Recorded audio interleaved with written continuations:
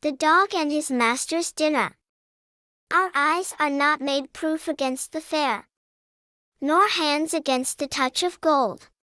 Fidelity is sadly rare, and has been from the days of old.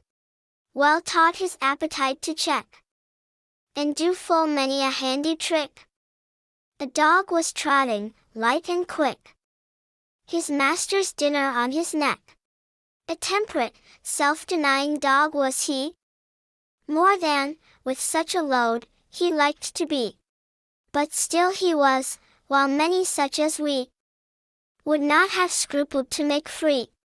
Strange that to dogs a virtue you may teach, which, do your best, to men you vainly preach. This dog of ours, thus richly fitted out, a mastiff met, who wished the meat, no doubt. To get it was less easy than he thought. The porter laid it down and fought. Meantime some other dogs arrive.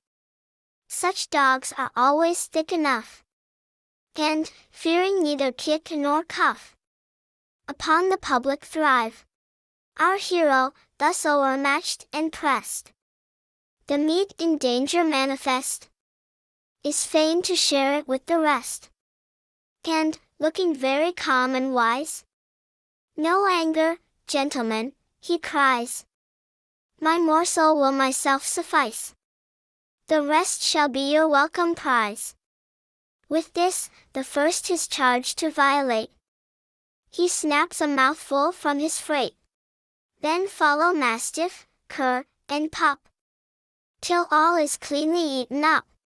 Not sparingly the party feasted, and not a dog of all but tasted. In some such manner men abuse of towns and states the revenues. The sheriffs, aldermen, and mayor come in for each a liberal share.